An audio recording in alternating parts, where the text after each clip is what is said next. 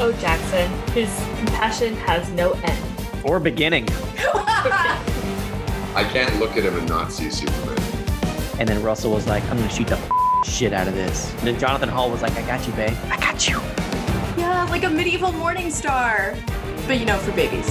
Maybe it would have been what, pushed Peter to the other side. And Peter would have, realized that he was in love with Chris. And just being able to find so much joy in Teen Wolf. Welcome to Return to Beacon Hills, a Teen Wolf rewatch podcast. I'm one of your hosts, Kate Colvin, and I'm joined by Calissa Mullis and Will Wallace. Every week, we'll be watching and talking about the hit MTV series one episode at a time. And this week, we're talking about Season 2, Episode 1, Omega. If you're watching Teen Wolf for the first time and you're worried about spoilers, have no fear. This podcast is broken up into two sections, Alpha and Beta. The Beta section is for first-timers who are just now finding this awesome series and don't want to be spoiled about what's to come. The second section, Alpha, is where we go full spoilers and talk about not just the current episode, but the entire Teen Wolf series, as well as its place in the fandom. In the show notes of your podcast app of choice, you'll find time codes for the Alpha and Beta sections. Follow us on Twitter and Instagram at RTBH Podcast and Tumblr and TikTok at Return to Beacon Hills. If you'd like to ask us questions or offer suggestions for future topics to discuss, you can email us at returntobeaconhills@gmail.com. If you'd like to support the show, you can find us on Patreon at RTBH Podcast. There, our Wolfie patrons will gain access to awesome exclusives, like early access to episodes, full moon AMAs, the Beacon Hills Movie Club, where we watch and provide commentary for movies starring the amazing cast of Teen Wolf and featuring the work of our talented crew, as well as guest video interviews and a monthly watch party. So head on over to patreon.com/RTBH podcast and join the pack. This week's new Alpha Patron Howl-Out goes to Katie Connolly. Thanks for supporting the show. Our episode this week is Omega, written by Jeff Davis and directed by Russell Mulcahy.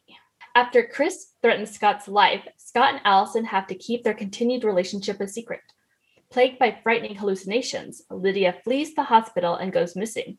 Though Stiles is frantic to find her, Jackson is preoccupied with his own problems, namely that his body seems to be rejecting the werewolf bite. After Jackson says he doesn't want to be in the pack, Derek meets Isaac, who is in the same class as the others and whose life is dominated by his abusive father. A new group of Argents come to town for Kate's funeral, led by Allison's grandfather, Gerard. Angered by Kate's death, he abandons the Hunter's Code and declares war on the werewolves of Beacon Hills. Our favorite quote from this week's episode comes from Coach Finstock when he says, "Now it's supposed to get below 40 degrees tonight.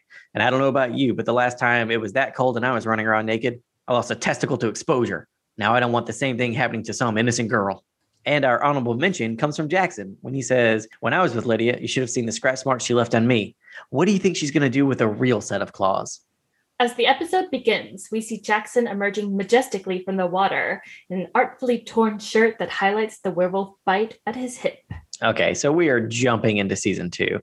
And I feel like there was a production meeting and everyone's like, so, hey, we're coming back, first episode, season 2. How are we going to do it? And then Russell was like, I'm going to shoot the shit out of this. And then everyone's like, yep, yep. And Jonathan Meeting Hall, adjourned. Meeting adjourned. And Jonathan Hall was like, I got you, babe.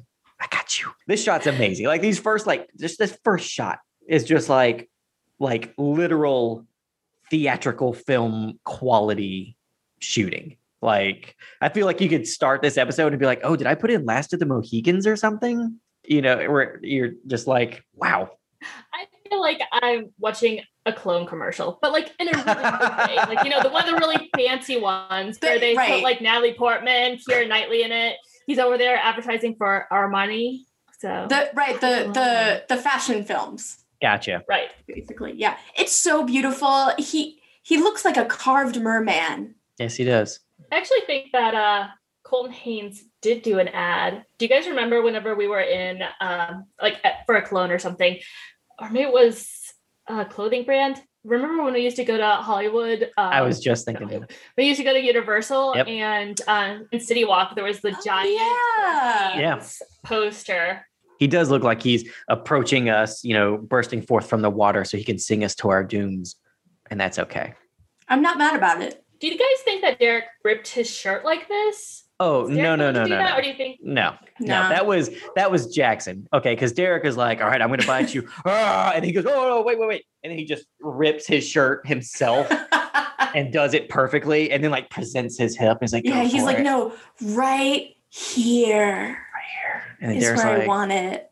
Derek's like, I was just going to bite your arm. No, right here. And that was the first instance when Derek was like, I have made a huge mistake.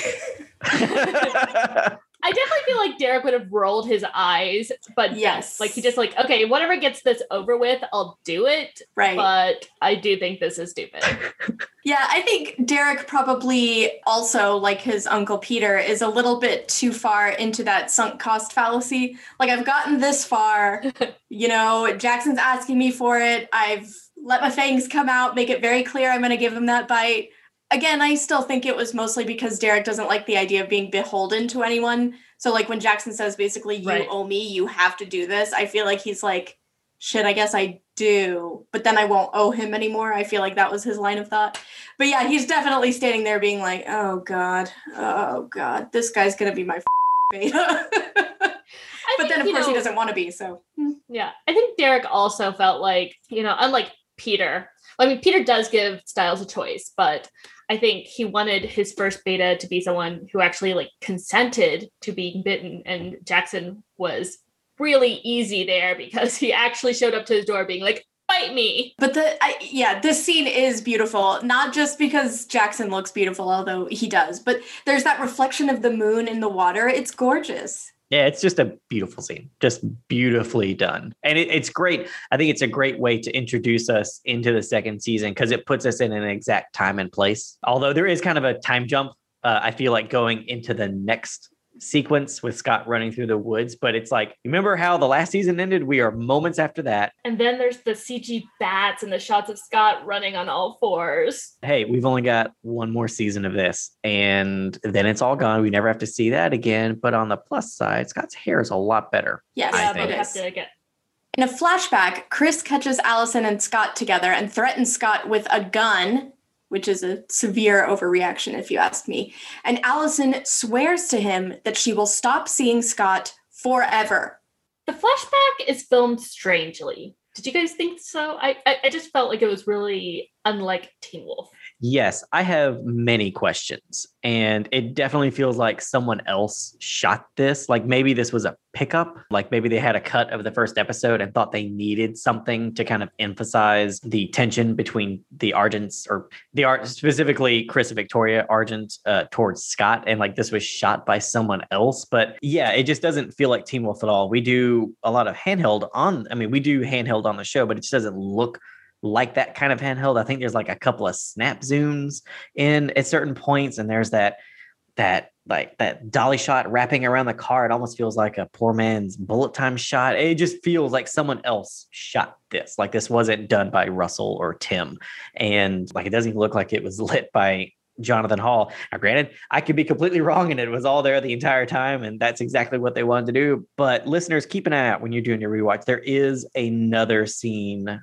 There's one more scene later so far in this season that I've watched that has a couple of snap zooms in it, and just like, where's this coming from? What are we doing here? Even I don't really associate Teen Wolf with Handycam much. Yeah, I mean, I guess maybe there's a little bit, but like Teen Wolf's style is very big and cinematic. Mhm. It Yeah. has a very Definitely. a highly polished, highly choreographed feel that's very different from the feel of the scene, which it's much more sort of guerrilla filmmaking, just like running around the car with a handy cam and zooming in and zooming back out. And, it's a very different style, it feels like. Yeah. I kind of thought it looked like a late 90s indie drama with the like slightly desaturated colors Mhm. and the sort of frenetic pace around the car. That was the vibe that I got.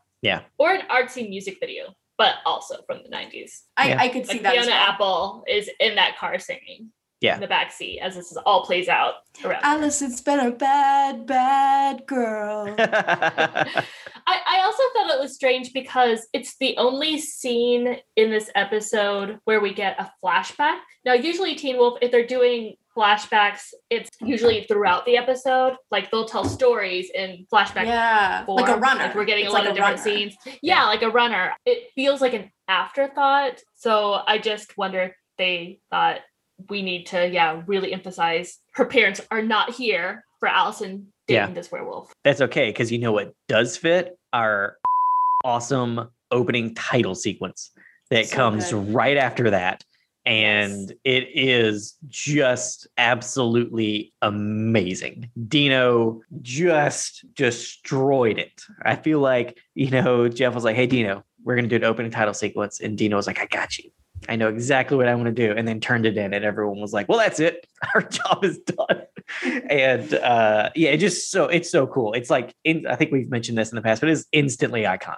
Like you just hear that first dun dun, and you know exactly what it is, and you know where you are, and it hypes you up for the show. Like it hypes you up for the rest of the episode. Yeah. Like you get pumped watching it, and then of course all the visuals on top of it. Like we have just amazing visuals every single season. So this is not a spoiler, but listeners, moving forward, each season has the same theme song, the same theme piece of music, but the opening visuals change every time, and they're all kind of connected to the season that you're actually in. So you kind of get hints of what the story is going to be in the opening titles, which I think is fantastic. Yeah, which was really cool. So I was kind of disappointed when they switched to something a little more conventional in season 6, but Yeah, not fun. You know, it was fun though, getting to spray down Tyler Posey with bottles of Aquafina for some of those shots. And when Colton like rams into the back of Tyler, those are two shots composited together. And for the Tyler shot, I'm spraying him down with water bottles. And then for the Colton shot, I'm holding just a big pad and he's running into me. Oh, that was you? And that was me. And So lucky. I would love to be rammed. It was quite the experience. And when Lydia like disappears into blackness, that's just the way it was shot. And like, you don't see me because of the exposure, but I'm just back there making sure she doesn't run into a wall. So basically she would just kind of walk back and I would stop her. So she wasn't being pulled by anything? Nope. She's just moving backwards and they just shot it in slow motion. She's good at her job. Very good. Yes, and she is. Tyler doing his roar with all the ashes of his family coming off his body. That was like baby powder and stuff. And he was standing in like a kiddie pool that I bought at Toys R Us. And I have pictures from all this. We'll put this up on our Instagram. But Colton, like in his outfit doing the lacrosse thing, that's him just jumping on a little baby trampoline against the black. Yeah. He would just jump up, do it, and then come down. Yeah. Please tell me that you There's, have like, a images of recording. Colton doing that thing on a little baby trampoline. I sadly don't. Oh. Will. Though still convalescing in the hospital, Lydia is at least healed enough to be awake and walking on her own. Her father tries to help her, which only makes her more irritable. Styles also awkwardly hangs around outside her hospital room, occasionally dozing off and talking in his sleep, with mortifying results. I don't love this bit with Styles. I realize that it's just for laughs, and I guess I'm just like a buzzkill or something, but they have him like clearly having a sex dream about Lydia. They never say it was Lydia. It could be about Derek. Okay, it was definitely about Lydia, and it's gross. I do not like it. They never actually say who it's about or what body parts are involved, is all I'm saying. That is accurate. They do not. He's just saying, you're dirty, and you first. Oh, me first? Derek is dirty. He's usually covered in blood. That's true. He's imagining the opening credits and he sees Derek in the ash. He's like, you're dirty. Derek is like covered in blood and ashes all the time. Like, he probably did say. And he'd be like, I'll scrub your back. And he's like, and Derek in his dream was like, you first. He's like, oh, me first? Okay. That's what he was dreaming. Wow, this is really not the direction I thought this conversation was going to take, but frankly, I'm not mad at it because all of that is way less creepy than him having a sex dream about Lydia while she's like still healing from a gaping wound. Despite their promise, Scott and Allison just start seeing each other secretly. I'm so glad that Will's mom got the bed they're making out on. Okay, it's not the mattress. It's just the bed frame itself. But she loves it. She absolutely loves it. Yes, that's a true fact, you guys. That's a true fact, listeners. My mom has Allison's bed. She loved it when she watched the show. My mom was a huge fan of the show. Loves the show. And she was like, Allison's bed's really awesome. Do you think I could get it? And I was like, I don't know. Let me ask. And so I just asked Jeff, I was like, are we going to do something with like Allison's bed? He was like, no. Can I have it? He goes, sure. That was the end of that. Of course, Scott and Allison are going to start seeing each other. They are horny in love high schoolers. It's Romeo and Juliet. You're going to, whatever your parents tell you not to do, you going to do. They should have maybe read that play. Yeah. Gotta get it all the way through to the end. Yep. I heard it. I read about half of it, but I heard it ended just fine. So they heard Tay-Tay sing about it, and they were like, it's going to be fine. What's a Tay-Tay? Taylor Swift. Wow, you are so old, Grandpa Will. So this leads to some close calls, including one where Victoria comes into Allison's room without knocking and nearly catches Scott. Allison sarcastically asks if her mother would like to perform a full body cavity search, which she shouldn't even suggest because Victoria might say yes. Terrifying thought. Still at the hospital, Lydia takes a shower, but it is not a sexy shower. No, it's a realistic shower in that there's actual showering going on. But I feel like there's a lot of water imagery in this episode, which is interesting. So while in the shower, Lydia hallucinates that the tub has filled with murky water and the drain is clogged with massive clumps of hair. This scene strikes me as very Japanese horror. Yeah. Actually, like the whole water imagery is very prominent in a lot of Asian horror films. Yeah. I mean, The Grudge is like sort of the obvious one here because of the shots of, the dark water. Oh, yeah, Dark Water. Dark Water, the movie. Dark Water, the movie, yeah. Yes. Lydia's hallucination worsens with a burned arm reaching up from the depths and grabbing her. She panics and runs away from the hospital. In the distance, Scott hears her scream. Are you actually going to do something to help Scott? Or are you just going to go home and go to bed like you did whenever Derek got shot? And he specifically overheard the hunters talking and saying, he has 48 hours. So he actually had more information than Derek had. And he was like, I'm tired. It's past my bedtime. Got school tomorrow. But unfortunately, he does not have the option to shirk the responsibility this time because Stiles brings Lydia's hospital gown to Scott so he can track her by scent. Allison joins them in the Jeep after she sees her father and other hunters form a search party, or perhaps a hunting party, to go after Lydia. Stiles wonders whether the Argents would actually kill Lydia if she is turning into a werewolf, but Allison doesn't know. All her family will tell her is that they'll talk after Kate's funeral when the others arrive. What others? Allison doesn't know that either. Yeah, her family doesn't communicate very well. No. Secrets are no fun. Secrets are no fun. Hurt someone. Secrets hurt someone. Thank you, stripper. I feel like most characters on this show could stand to hear that little rhyme. There would be no show. There would be no show. And that is one of my biggest pet peeves. No, let me rephrase. That is my biggest storytelling pet peeve. When characters don't tell other characters information because the writer needs there to be drama. Scott looks really funny with his head out the window, though, guys. He looks like my doggos whenever we're driving. He does, the wind in his hair, and he's like, no. Oh, no, take a left up here. And the Jeep veers, and then Stiles like, no, this is the way to the dog park, Scott. Jesus. God! Meanwhile, at the local cemetery, a boy named Isaac Leahy works a grave digging vehicle before it's knocked over by an unseen assailant. A human-shaped figure digs into a grave while Isaac hides in an otherwise empty grave, only to be found by Derek Hale, who offers him help. I would totally sign up for Derek's pack. And also the show makes me realize maybe I should have been trolling for guys in the local cemetery when I was in high school, because apparently that's where the hot dudes hang out. You didn't learn that from Buffy the Vampire Slayer? Gross. Point made. That's where Buffy meets all her hotties. That's true. I trust the werewolves of Beacon Hills a lot more than I trust the vampires of Sunnydale. That is so valid, though. Yeah. That is correct. Okay, there's Peter, but all those vampires of Sunnydale. Right. Peter's more like the odd one out, whereas the good one is the odd one out on Buffy. Supers in Southern California are not great, but all the supers in Northern California are pretty great. There you go. We'll use some inductive reasoning there. Finally, Scott follows Lydia's scent to the Hale house, where Lydia has never been before, and he lets Stiles lead the way, one of the humans. God, Scott, really? What are you doing here? Allison wonders whether Lydia is drawn to Derek instinctively since he would be her alpha. Scott says that werewolves are stronger in packs. Literally, being in a pack makes werewolves stronger, faster, and generally better in every way. In other words, harder, better, faster, stronger. He also adds that it would make Derek stronger as the alpha. And he sounds pretty negative about that thought, given the number of times Derek saves his ass. Indeed. Yeah, Indeed. Scott would be so dead at this point if not for Derek. Oh, he'd be dead so many times over. He would be a murderer first, who then would also himself be murdered. Yep. That's exactly what would happen. Before they can discuss further, Stiles activates a tripwire that ensnares Scott and leaves him hanging upside down, which does not make any sense at all because Stiles tripped it, but it was Scott who got strung up in the background. If Stiles had been alone, the tripwire would have done nothing. Yeah. Yeah, I don't care about logic. I still love this bit.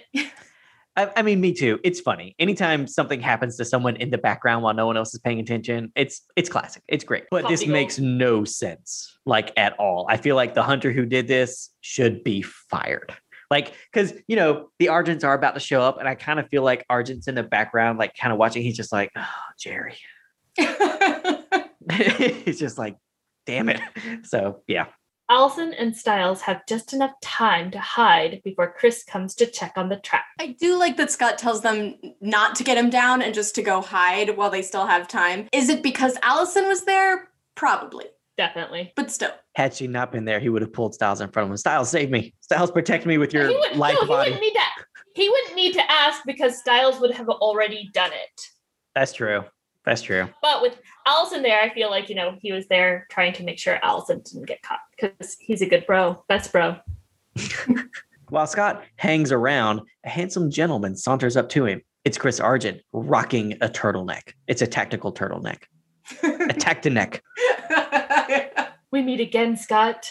We've got to stop meeting like this. I do like Argent's casualness here because he asked him, how are you doing? I do believe he genuinely cares about Scott at some level because he's like, he is a kid. You know, I do feel like they had like a good, you know, the scene from season 1 when he does offer Scott that beer when he's like, I get it. High school relationships, they burn fast and, you know. Okay, and then he immediately interrogates Scott. You are way too generous to Chris Argent. Chris Argent's a dick. I am saying people are complicated. He's Scott, basically. He's Scott over here. All the Argents are good. Wow. They probably had a reason to torture people. I am insulted by this. Wow. That is not even close to being accurate. Argent, okay, I understand he lost his sister, and that sucks.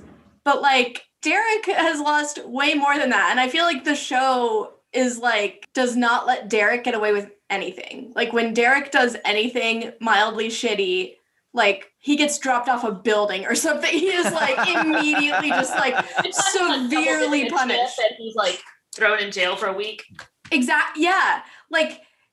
Not saying he doesn't make mistakes, but oh my God, is he held accountable for all of his mistakes? Yeah. It's anytime he steps out of line at all, the show's guess what? Your spine's broken, Derek. I don't think he's being sincere when he asks how Scott's doing. He asks how Scott's doing because Scott is hanging upside down from a tripwire trap that he set with his fellow hunters, and it's funny, and he's enjoying it a little bit. He's hey, Scott, what's up? You're hanging upside down. All the blood's rushing to your head. I'm sure Chris did thank Jerry later for messing up that tripwire because it did lead to some fun moments. But I'm just saying. If we didn't have such an intense scene at the beginning of how he threatened Scott, I would maybe agree with you, Will. But it was very intense. It's an intense scene. I mean, he broke a window with his gun, pulled Scott out of the car, and then pushed that gun into his face. I mean, and he's a child. Yeah. And also, if you recall, in the scene you mentioned from season 1, he says something somewhat genuine and then immediately grills Scott. And I feel like the same is kind of true here. He,'s hey, Scott, how's it going? Is Lydia part of the pack? That is what he does. And then I agree. He just is such a dick. So yeah, I feel like Chris needs to change his outfit though, because he's wearing a leather jacket over that turtleneck, and you're not part of Derek's leather jacket club, Chris. You haven't been invited. That's true. So yeah, Chris spends like 1 second being casual towards Scott and then immediately goes on to talk about how he can barely handle Allison having one supernatural creature in her life, being Scott. He will not tolerate 2 if Lydia does turn out to be a werewolf. And also in the same scene, he threatens Scott with a hemicorporectomy, which is amputating a person at the waist. Again, he is speaking to a child. Yes, he is very scary, but do you see what blue eyes he has? You could just get lost in those. They are very blue. He's a good-looking guy. I think you were saying something threatening to me, but I just got lost in your eyes, sir. Can you say it again? I'm sorry. I was busy writing "love you" on my eyelids like the Raiders of the Lost Ark. Did you do something super menacing while my eyes were closed? That's a good Indiana Jones reference. I like that a lot. Thank you very much. I do still think there is sincerity to Chris, even though he's threatening to cut a child in half at the waist. He is sincere about cutting Scott in half. The even though in that sentence was holding so much weight. It was basically the foundation that it was built on. Yeah. Okay, yes. Chris is dickish, but I feel like he's basically Teen Wolf's Darth Vader, okay? Yeah, he's the bad guy, but you know there's good in him. He's a hunter like his father before him. Ugh. Who we meet in this episode, and he is a major dick. Now that is very accurate. He's the king dick. The kick. Oh my God. You know what? I love a good portmanteau, but you take it to the edge. I will portmanteau anything if I can. And I will always think it's hilarious. When Chris leaves, Scott manages to get out of the trap by himself and confidently walks towards the Hale house. He should have just walked into another trap. I mean, yeah, that's not the tone of this show, but this scene doesn't end with it doesn't have a button. This scene, and this isn't it's an intense scene because of everything that's going on between Scott and Chris, but there's no button to this scene. And I mean, come on, he should have just gone into another trap. He should have just been hugging. I would have really enjoyed that. He's like, "Hey, you guys coming?" And he just ends up hanging upside down again. It just would have been funny. Who left all these rakes here? The next morning, the canine unit searching for Lydia leads the police to the cemetery. Sheriff Stilinski interviews Isaac about the disturbance there the previous night. While they're talking, the sheriff notices that Isaac has a black eye. He asks Isaac about it, but he's evasive, saying he got it at school while playing lacrosse for the Beacon Hills high school team. Funny, we didn't see you at all last season. Do you even go to this school? He was sitting at the other end of the bench that Siles sat on. I would have loved like they just do that episode of Community where Jack Black guest stars on it, and so they have flashbacks and then just have separates of him commenting on what's happening. Yeah, and I just love that with Isaac, cut from the first season. He's like, they know we can hear them talking about werewolves, right? And he's just ignore it. It's not this character's fault they shot them only in singles. Yeah. Yeah, that would have been really funny. This is our introduction to Isaac's dad. And wow, on the subject of dickish dads, Isaac's dad somehow manages to out-dick the dickish dads we already have on the show. And that includes the one that threatened to bisect a child. So that is saying a lot. He wins. He does win. And I think the thing that makes it so bad is, John Wesley Shipp is a very good actor. And so he plays bad dad very well. But also there's evidence of it on Isaac's face, that we don't really get that type of thing where it's people get shot and all this type of stuff, but that's fantastical violence. Right. This is real. This is the first instance of on the show. I think of this is real world violence. Yeah. Isaac catches sight of Derek in the background, but in the blink of an eye, he's gone. There's that cardboard cutout of Derek again. Okay, now I thought that was kind of weird. It does look like a cardboard cutout, in that shot. It just looks like a cardboard cutout of him for that shot. It's ridiculous. That's how Derek shows up so many different places. He actually just has placed cardboard cutouts at strategic locations. I like that. Unable to get more out of Isaac about the black eye, The sheriff finishes the interview by asking whether they often get grave robbers at the cemetery. Isaac says sometimes people take jewelry, but last night a liver was taken from a corpse, and I assume eaten with some fava beans. And a nice Chianti. Group effort to make that joke. Yes. Yeah. Well done, us. Isaac is very impressive. He must be very much into like biology or human anatomy. Yeah, the fact that he knew it was the liver, I'm like, actually side-eye a little bit. Like, what have you been up to, dude? Yeah, how do you know that information? I mean, like, I guess CSI could have mentioned it, but I feel like Did you also read the script? This is an instance where characters should hear something and then be like, follow up, and then they don't. Sheriff's like, well, I have no further questions, son. My work is done. Enjoy your morning lacrosse practice. Exactly. When they say this, it's the liver stuff, right? Scott and Stiles hear about this being the liver stuff. Okay. Yeah. Scott and Stiles hear about the mutilated body at the cemetery and worry that Lydia might have done it while wolfed out. And here we see Stiles wearing the I support single mom shirt that I imagine Mama McCall would have smacked him upside the head for, and therefore he never wears it again. Yeah. Yeah. So Stiles, wearing a very thoughtless t-shirt, asks Scott what his mindset was when he was first turned. And Scott, unsurprisingly, says he couldn't think about anything but Allison. This leads them to believe that Lydia will search out Jackson, whom we see arrive in the school parking lot. Looking even douchier than normal. Yeah, he woke up on the douche side of the bed this morning, and every morning. And every morning. And all right. Okay, buddy. That scarf, you're not like some photographer out in the Serengeti or something, okay? You're in Beacon Hills. That's exactly Take that what shit he off. looks like, though. Yeah. Yeah. Yeah, that's the look he's going for. Jackson encounters a homeless man in the parking lot, hands him $1, and tells him to go find another parking lot to die in. I assume he doesn't want My God. homeless man juice on him. Should he bleed everywhere? I don't know. Oh, Terrible. that is awful. I remember Will reminding us about how Jackson had given money to a homeless person in one episode in the first season, but he neglected to mention the shitty thing Jackson said along with it. Yeah, because I neglected to remember that I'd forgotten it. I do like his Judd Nelson fist as Jackson's walking away, though.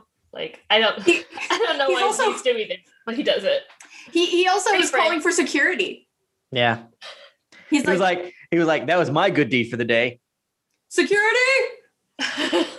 He actually calls for security. That Yeah. wasn't a joke. He actually does that. I think I missed it because I was actually making the joke while watching it instead of paying attention. That's fair. Fair. It's a good reference. Before their morning lacrosse practice, Coach Finstock informs the players that he'll give an A to any student who joins the search party and helps find Lydia, who is still missing. You know, Coach can be pretty great sometimes. Yeah. I mean, not all the time, but you know. No, sometimes, some of the time. I think they could have had like a wacky sitcom that went alongside Teen Wolf of all like the teachers, like, you know, their like personal lives and them at the school, like between stuff happening and, you know, just Coach's antics, Harris trying to date. Oh my God. The thing happened. Just all that fun stuff. The teachers of man. Beacon High. Yeah. It was like, NBC's fault. it all takes place like in the teacher's lounge. And oh my Every God, episode's a bottle episode. every episode's a Every- bottle episode. Yeah. And you see like Styles flailing in the background sometimes, like outside the teacher's lounge window. Yep. They're like, did you guys forget to take all the sugar out of the vending machines? Oh no! Scott and Stiles try to talk to Jackson about Lydia, but he thinks they should be less worried about Lydia herself and more worried about what she might do to someone else, based in part on the scratch marks she left on him when they were together. Scott and Stiles then get this look on their faces that says, I don't want to picture that in my head, but now I can't not. Oh, Jackson, his compassion has no end. Or beginning. In chemistry class, Styles gets detention from a vindictive Mr. Harris. Jackson barely has time to enjoy Styles' misery because Danny points out that his nose is bleeding. It's bleeding black, like Jackson maybe forgot to change his oil. He rushes to the bathroom only to be startled by Derek. Initially, Derek wants to help because he considers Jackson to be part of his pack, to which Jackson responds with typical snark and insult, saying he doesn't want to be Derek's pet. You and Scott with the pet thing. I said pack, damn it. You should just have a t-shirt or maybe a little brochure, make up a little brochure and hand it out. Yeah. This is what the cover this is what Alpha wants from you. Pack in huge letters. Not the same as a pet, you guys. Packs, not pets. Maybe we could do like a little like intro video. Oh, Put up on YouTube for them can you to watch. Imagine Derek trying to make a recruitment video? Yeah. So It'd be like, so you've been bitten. No, he would be like scowling at the floor. You said you wanted to be bitten, so I bit you. That means you're in my pack now. You're welcome. What is your jacket size? Peter would do the really like cheesy ones of like, so you've been bitten. Yeah. You do finger guns during it. He would. Jackson's bravado fades away when he realizes that he's also starting to bleed black blood from his ears. Derek seems terrified of this and backs away slowly. He looks like the Homer Simpson gif where he's disappearing into the shrubs. He does. He does. Just like, nope. Yep. He literally backs out of the conversation. Yeah. Should have been backflipping out of that conversation. Right? That is more his style. It is. Definitely. I feel like this movie's like, changed my mind. I know you were rejecting me, but now I reject you. You're clearly broken. Bye. It is kind of funny. I mean, that's so Jackson. You know, I've made jokes previously with Derek that like, it's so Derek that he'll be like, I'm going to kill you. And then immediately like something actually puts their lives in danger. And he's like, hurry, run. I'll run into a hail of bullets so you can get away. That's just like classic Derek to me. Classic Jackson to me is like the opposite, where he's like, I don't want to be in your pack. I have my own thing going on, and I think you're stupid and poor. And then as soon as he realizes he's like in a bad position, he's like, oh my God, what's happening? Derek, come back. After he just was like insulting him. He's like, oh, my ears, help, what? And Derek's like, yeah, just 2 seconds ago you were talking shit about like not wanting to be a pet when I repeatedly said pack. Yeah. Now I'm just gonna Homer Simpson right the out of this conversation, and you can't stop me because you already rejected me. And according to Derek, all this black blood seems to mean that Jackson's body is fighting the bite, which is icky, but also icky. It's an interesting addition to the werewolf mythology that it is. It's very cool. Your body Definitely. can fight it, in quotes, whatever that means, in some way. And that's interesting because, you know, I think we've mentioned before that like in other stories, you get bitten by something, you're now that thing. And this one, it's like, or your body works against it, like, you know, like it does against a virus or something. So that's interesting and fun and disgusting. I don't think that Derek would approve of that comparison. Well, I'm just saying that it's not a disease, Will. It's a gift. I'm just saying that's how the body works. Take it up with science, Derek. In the hallway, Allison goes to her locker and finds a love note from Scott, which makes her smile. Aw.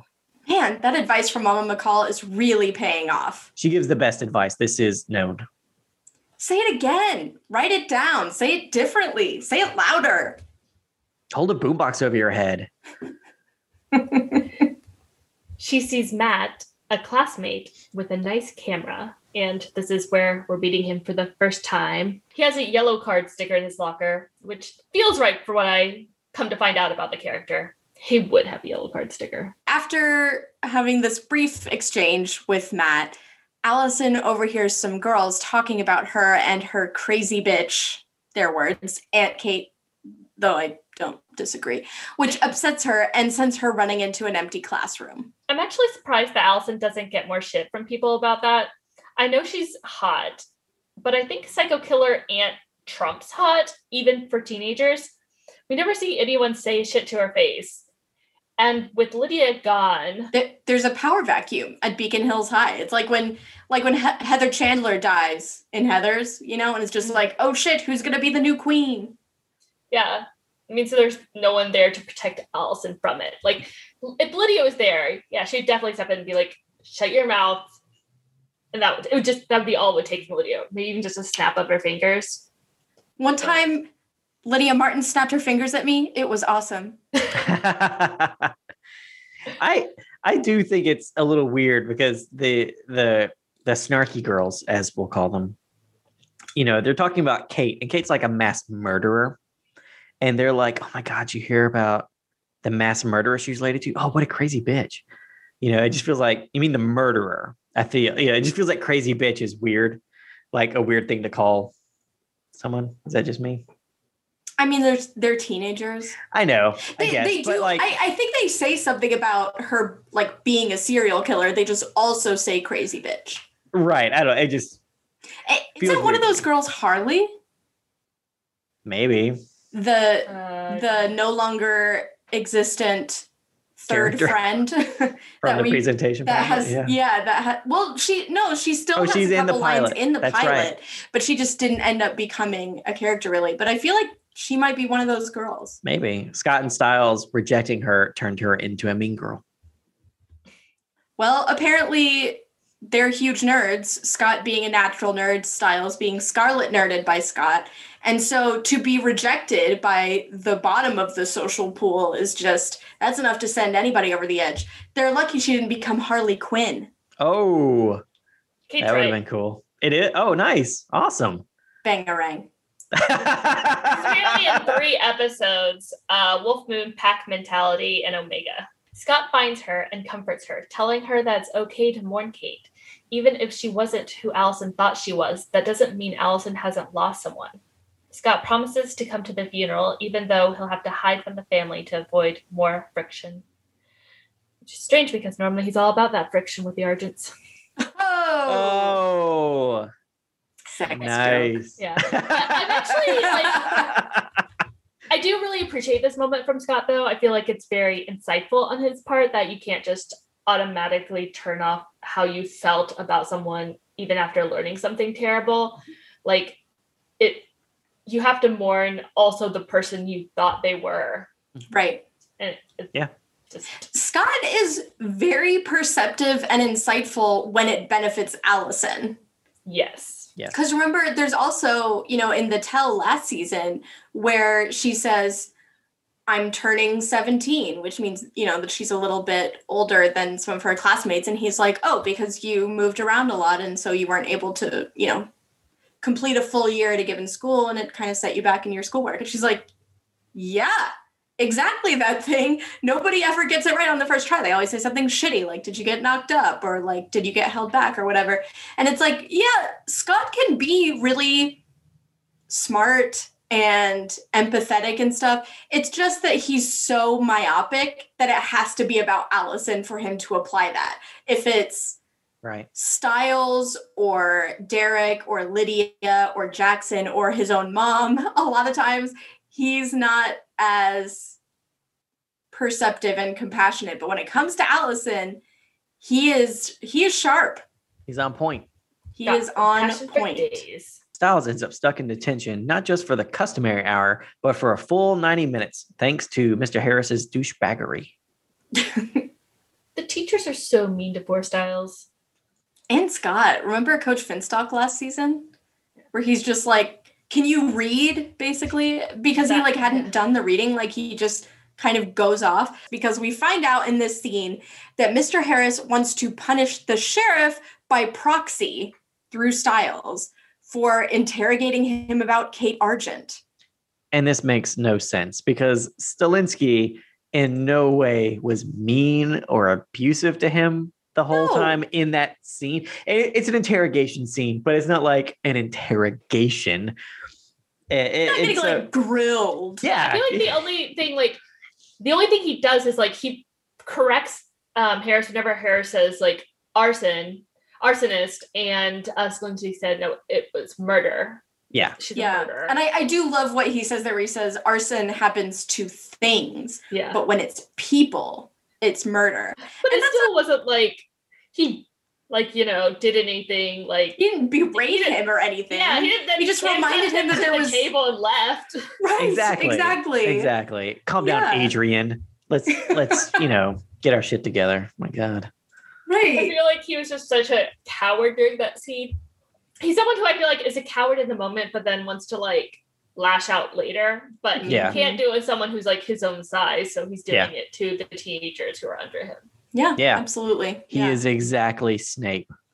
It's a power trip. Yeah. At the funeral, Chris and Victoria guide Allison through a swarm of people with cameras. The Beacon Hills paparazzi. And Victoria is, again, in what looks like a coat made out of a werewolf pelt. I still think this is a thing, and I love / hate it. It's awesome.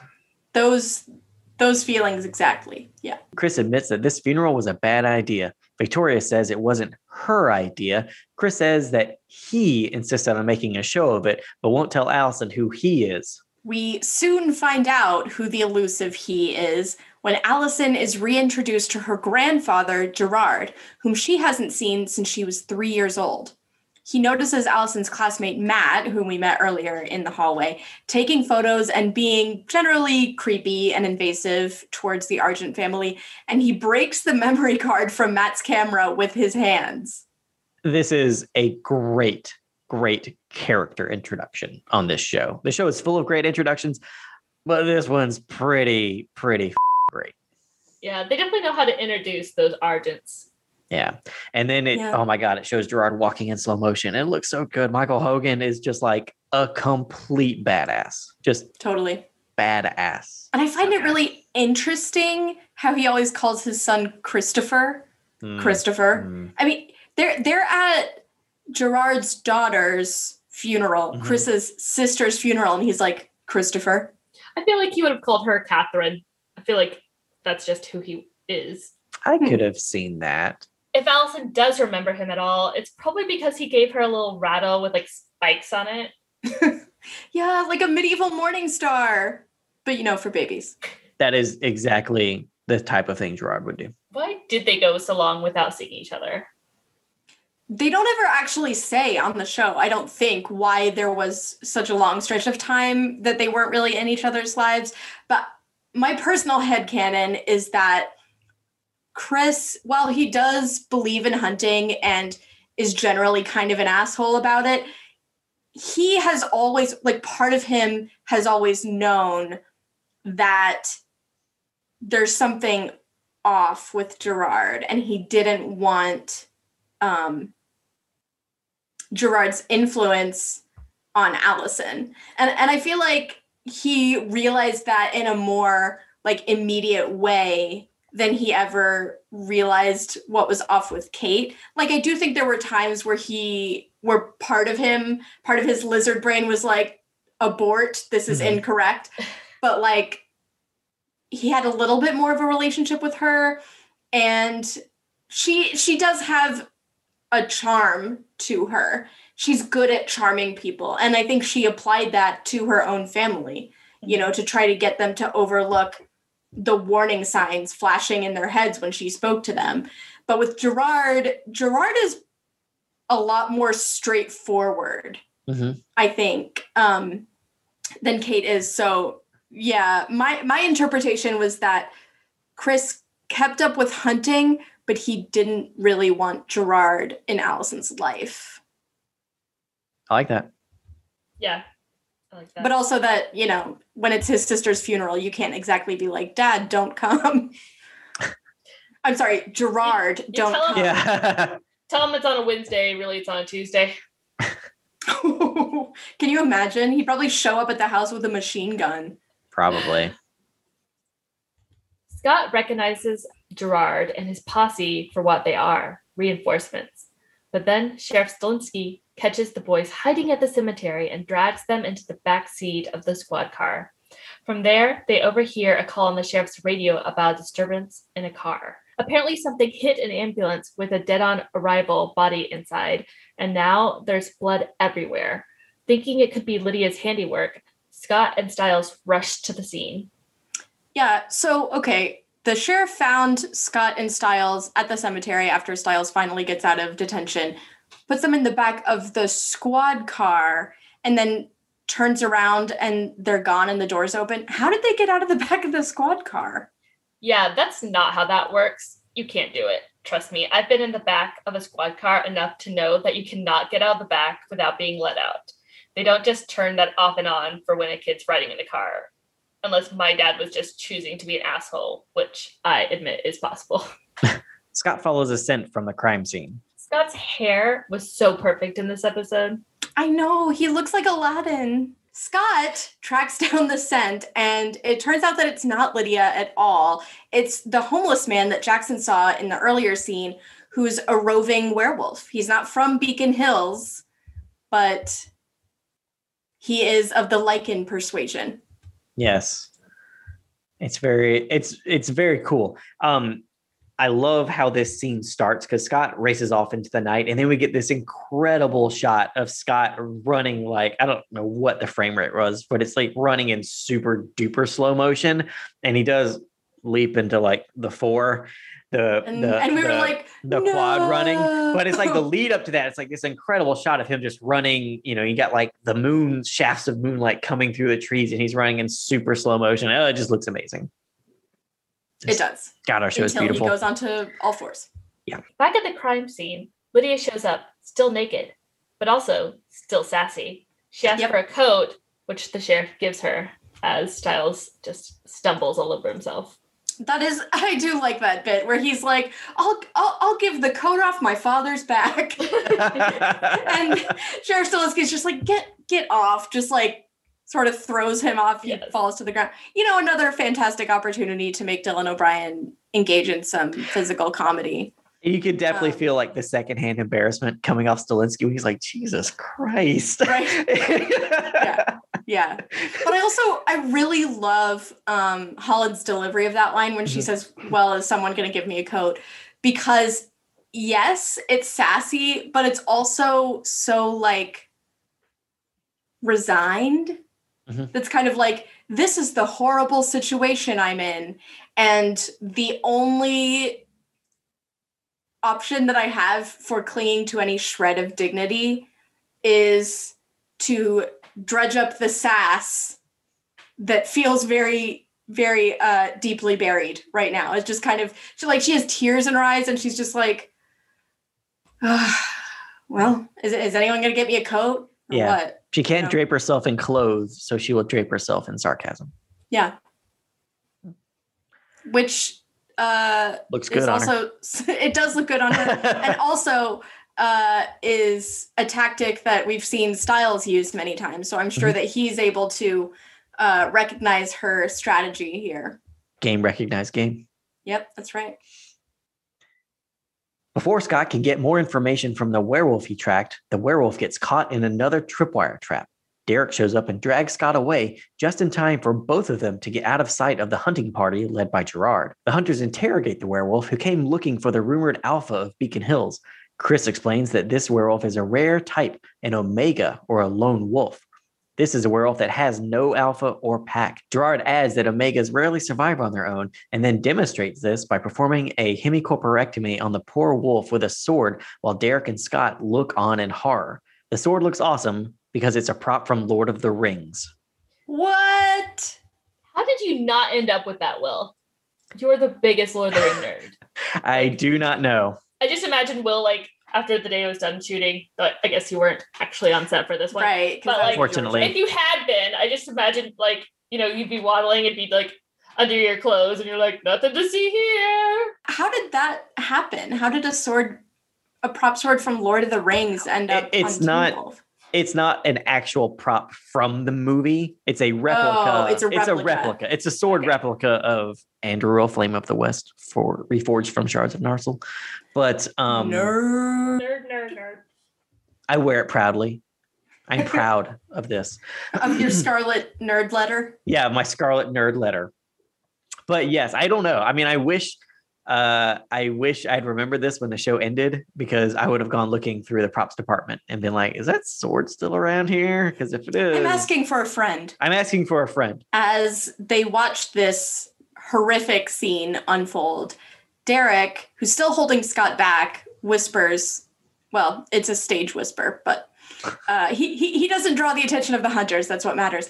And he tells Scott, this is what hunters do. They kill unprompted. They take down all werewolves regardless of guilt. And this is them declaring war.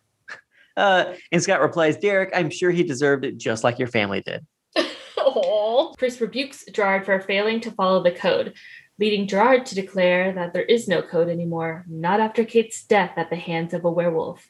Whether they're wounded and weak or begging for their lives, all werewolves will be found and killed. Done. Cut to black, Teen Wolf.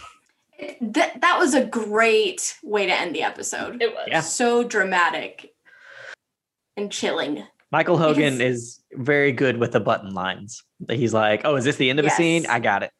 Don't worry I'll about take it. us right out. Yeah. Yep. And it, we're like hearing his voice over images of characters on the show Yeah. as well. So, Right. He's talking about weak and wounded, and we see Jackson with just like his room's just littered with everything that he's used to staunch the bleeding, the black blood.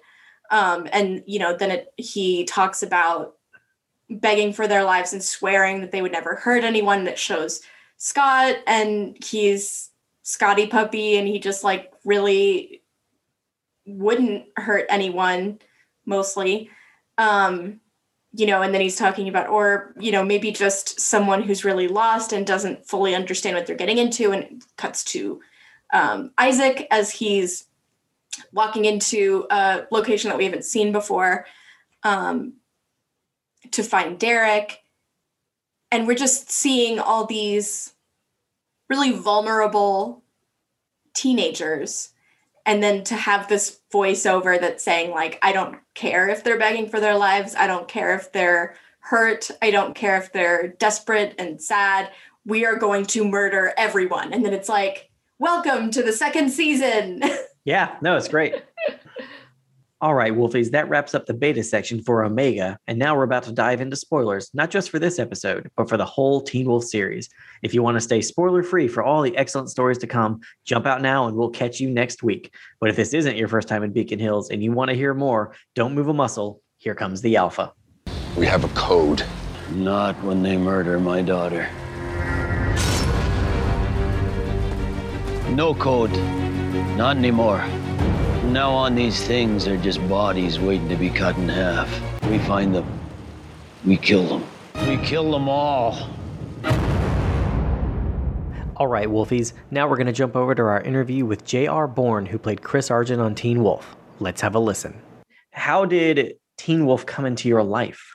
I originally got an audition for Seth's role for Deaton. And I went in and read for Deaton, and Jeff responded, gosh, I think it was really quite quickly, that it was, he wanted to have me play Chris instead.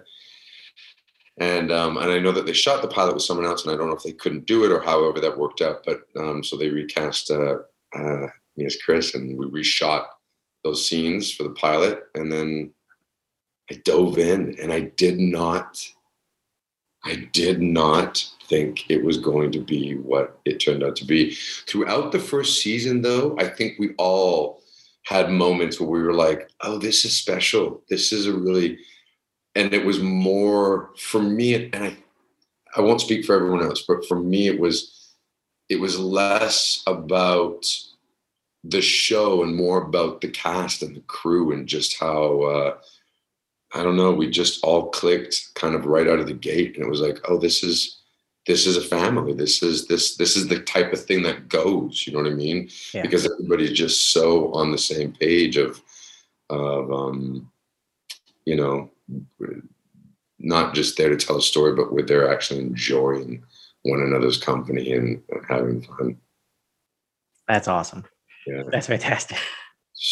I mean, still to this day, I FaceTime with Heck. I texted Heck the other day and just said, miss you, buddy. And he FaceTimed, almost immediately. He was sitting in his trailer. He's up there. Was he dressed as Superman? No. He knows how much, but, before he left, before pandemic and everything, there was, he helped me. He actually took one of my big dining room tables, and because I had bought a new one, so he took my big dining room table, and we were getting on top of his thing, and I was like, just kind of watching him. I was like, can you not just fly that thing on top of the roof? Like, I know you're super. I can't look at him and not see Superman.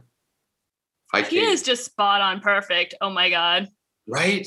Like, I mean, it's just so we all stay still very much in touch. And Holland and I, we didn't get to do any scenes together, but we just worked together worked on Mayans. Yeah. So I've been watching it. You are incredible on there. I haven't finished this season, but you are just incredible. Oh my God. I love it. I appreciate that. Yeah, it was very cool when they were like, hey, Holland Roden for Sarah's sister. I was like, seriously? What is Teen Wolf taking over Mayans? I was like, oh, okay. I was like, that's awesome. Yeah, very, very cool. So how did you feel about the original Teen Wolf movie? Had you seen it? Were you a fan? Yes. I mean, obviously I watched it way back. I'm older than all of you probably put together. Michael J. Fox, he was a staple for me when I was younger. What do you think growing up in Gerard's household was like? I don't think it was easy. I think that, Gerard didn't grow into what we saw. I think that was a taste of what he was when we were kids as well. And, the story with the Argents is the women are trained to be the leaders and the men are the hunters. I don't think Kate ever really cared to be a leader. I think she had the, whatever it originated as a child. I think it was always about, not even I want to be a hunter. I think she just, I suspect she rebelled when she was younger, but yet we still loved one another. There was still a sibling, but I don't think it was sibling, camaraderie, but I don't think it was an easy household to be raised in. And I think that's what made, it makes me go so deep into the backstory, these questions, which is why I love them. I think it's what sort of led to Chris being who he was throughout the show. You know what I mean? Why he was able to see things through a different lens, the love for his daughter, which I don't think they got from their father. And, as art can mimic real life, we got to break those cycles. And I didn't want to be my father. I didn't want the same relationship with my daughter as Gerard had with us. Nice. And to go off that, what you're saying right now, at the beginning of season 2, we learned that Allison hadn't actually seen Gerard since she was a child. Do you think, based on what you were just saying, Chris intentionally kept them apart as a way to protect Allison? Yes, I think that I had already, probably prior Allison even established a rift with my father. I think that I had, in order to break cycles, I had to distance myself from him, not the family. And I know what we were here, what we're bred for and what our family history and ancestry is. I accept all of that. I 100% embrace it. But I think there was a purposeful sort of distance that I kept between them, for sure. Season 2 starts with Kate's funeral. That's how we meet Gerard. Yeah. And Chris is pretty characteristically stoic. Mm. How would you characterize Chris and Kate's relationship? Do you think he ever suspected the truth about her? I think even when there is dysfunction, between siblings or between parents and their children, love is still there. Chris never stopped loving his father, his mother, his daughter, his sister. And so I think there was pain and discomfort that was, as far as he was concerned, or potentially, that was never resolved between them, or that things weren't resolved, whatever issues were between him and his sister. Did he suspect the truth about her? I don't know if that's maybe where the perceived sort of stories that, say the word for me, guys.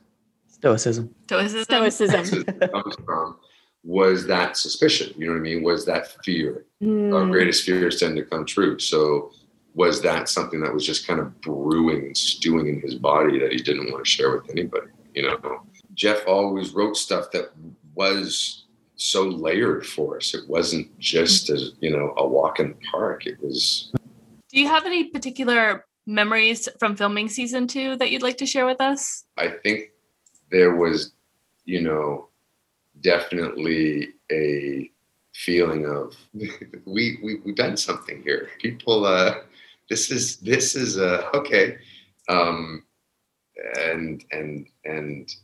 yeah, just excited that we were back, excited that we were still going, and quite honestly, I really was not sure what was going to happen with Chris. I knew how he played in the first season. I saw how it was being sort of the trajectory that he was on, clearly. And there was just something underneath it all for me. And I think that's everything that we've been sort of talking about already, because I love building that sort of backstory. And until, you know, Jeff comes up and says, you know, don't do what you're doing because it's you know what I mean? But he never did that. So it's trying to slide in as much of,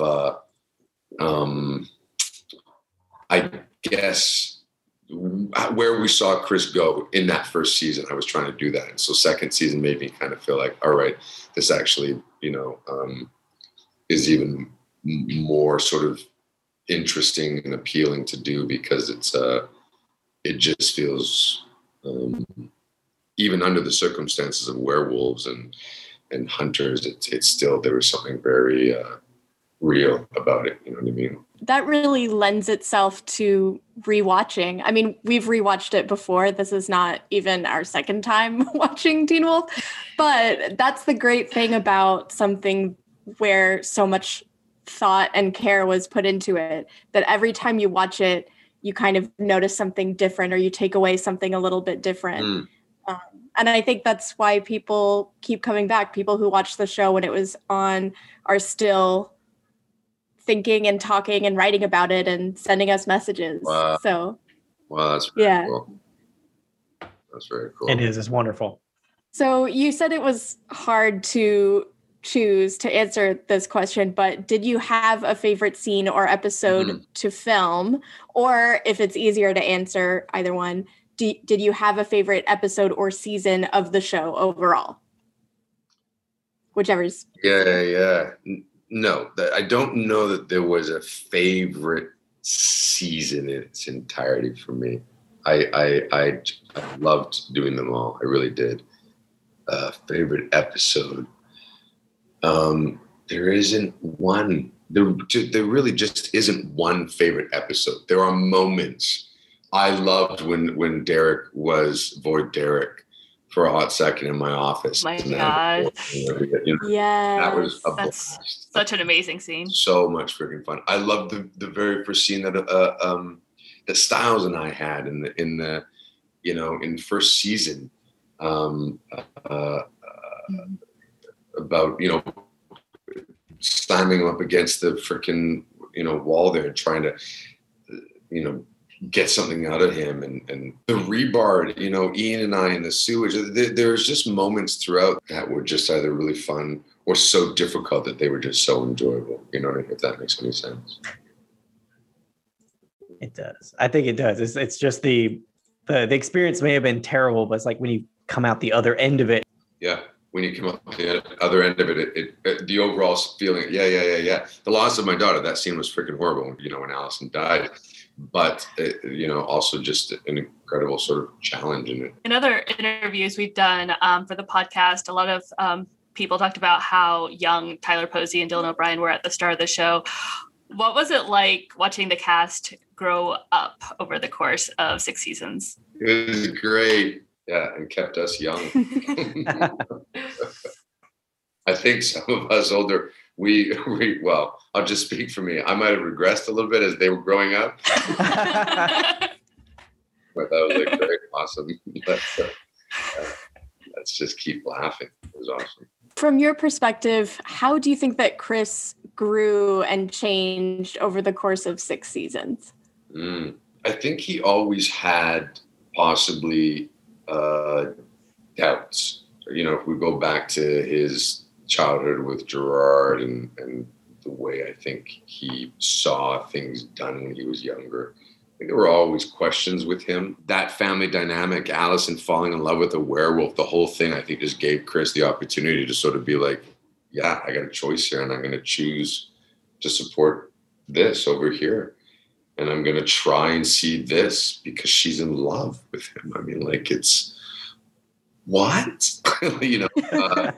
So, and it just continued and continued and continued and continued for him. It wasn't a snap of a finger and Chris was like, got it figured out. Okay, now we're allies. You know, it was a constant back and forth there. You know, I remember, I forget what season it was. Was it 4th season or 5th season when they sort of, Posey finds him, or Scott finds Chris, and Chris is like, I'm not coming back. Like, this world has decimated my world. I've lost my wife. I've lost my daughter. Remember when there was that whole struggle for him? So it wasn't a, all right, this is how it is now. But, Right. You know, constant freaking struggle for him. But I think the start of it was changing the code, like what his daughter said. We protect those that cannot protect themselves rather than hunt those that hunt us. It's a better new code. So. Right?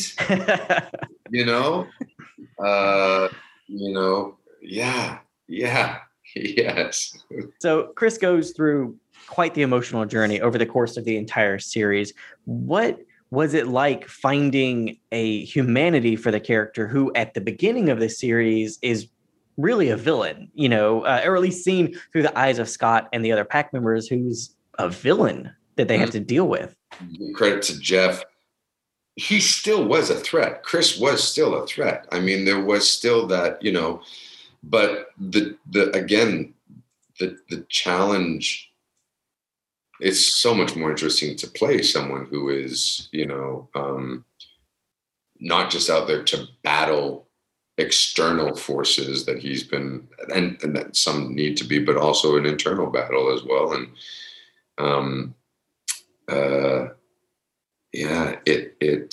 I loved it. I loved doing it. And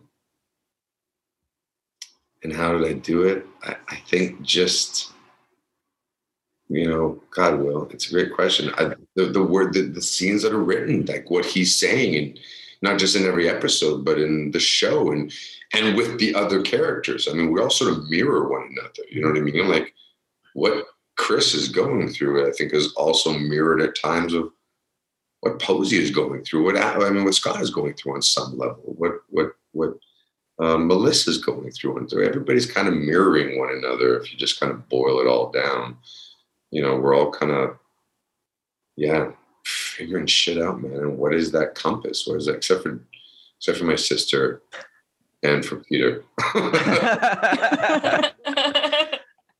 They're just like, how else can we this up?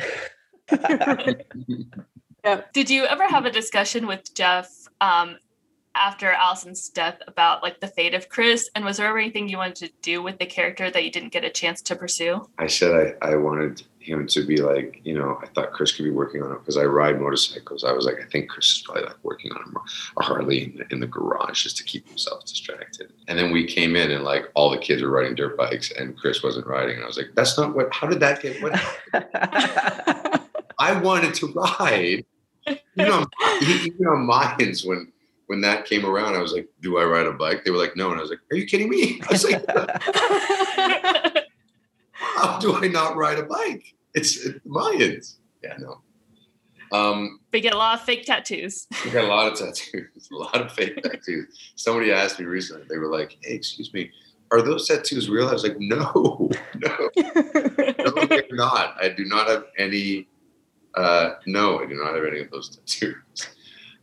Except for my real ones. Are there any characters you wish you'd had more scenes with? Ty and Hecklin and I once talked about that. It would have been fun to have had some more stuff together.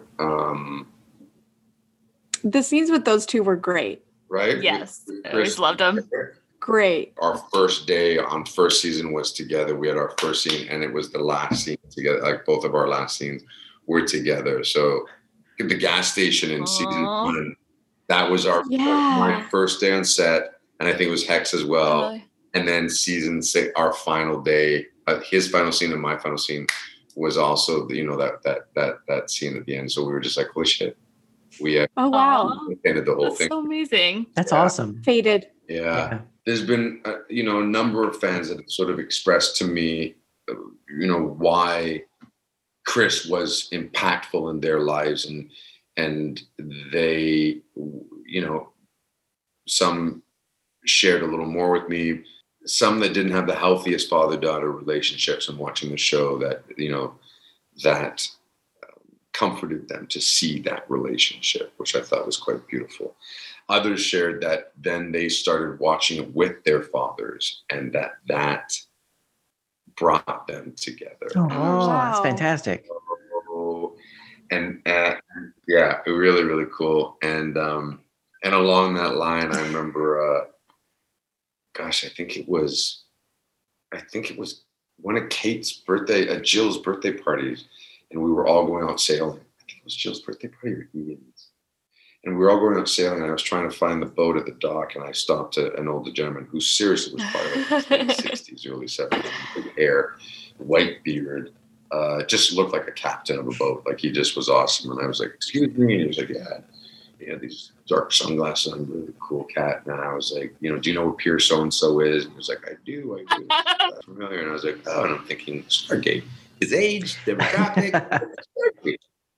That's and he was like, why do I know? And I was like, oh, Stargate SG-1. And he goes, no, I don't watch that show. And I was like, and he was like, I know. He goes, Teen Wolf. And I went, nope, you are not our demographic. I was like, no, this is not possible.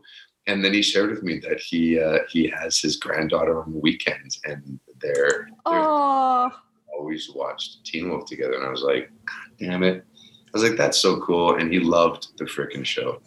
Loved the time he got to spend with his granddaughter. Loved how much she was into it. He said, but it's a good show. You guys do a good job. And I was like, that's amazing. I was like, that's so cool. Yeah. That's wonderful. That's a great story. Yeah. And there was another woman, Ian and I bumped into her on Sunset Boulevard. Oh my God.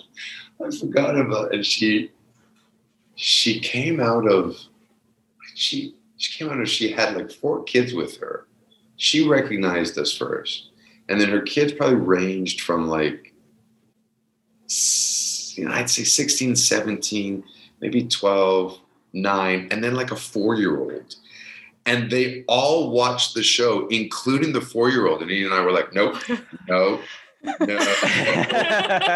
You're too young. You're too, yeah, the whole family. Very, very cool. Yeah, we got a good family there with our fans. Incredible. In JR, in season 2, we learned that when bitten, a person doesn't necessarily become a werewolf. The shape they take is a reflection of the person they are.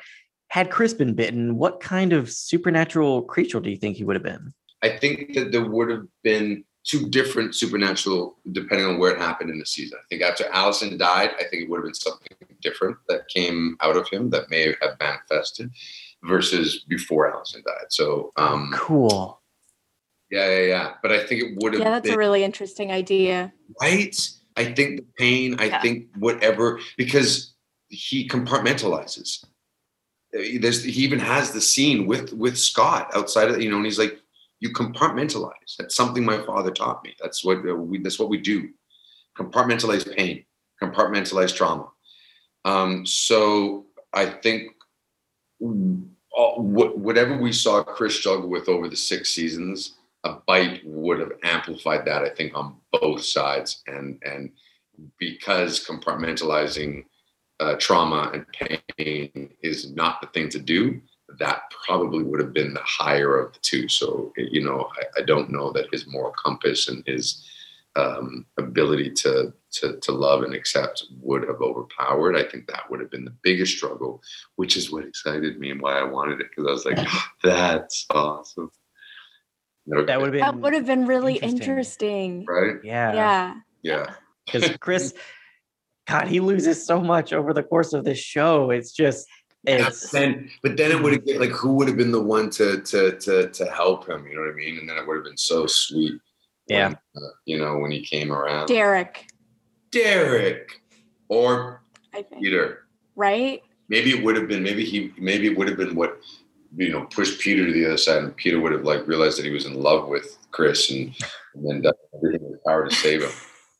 I mean, I'm not gonna lie, I would watch the shit out of that. Yeah. Just Just Watch take it. my money right Let's now. Get him on the phone. So, yeah.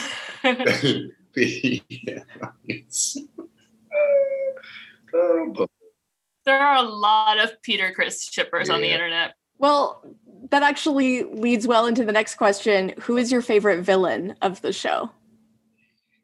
Well, I have to say Pete, because Bobo, if he ever sees this, would be really upset. But if I didn't say Bobo, Pete,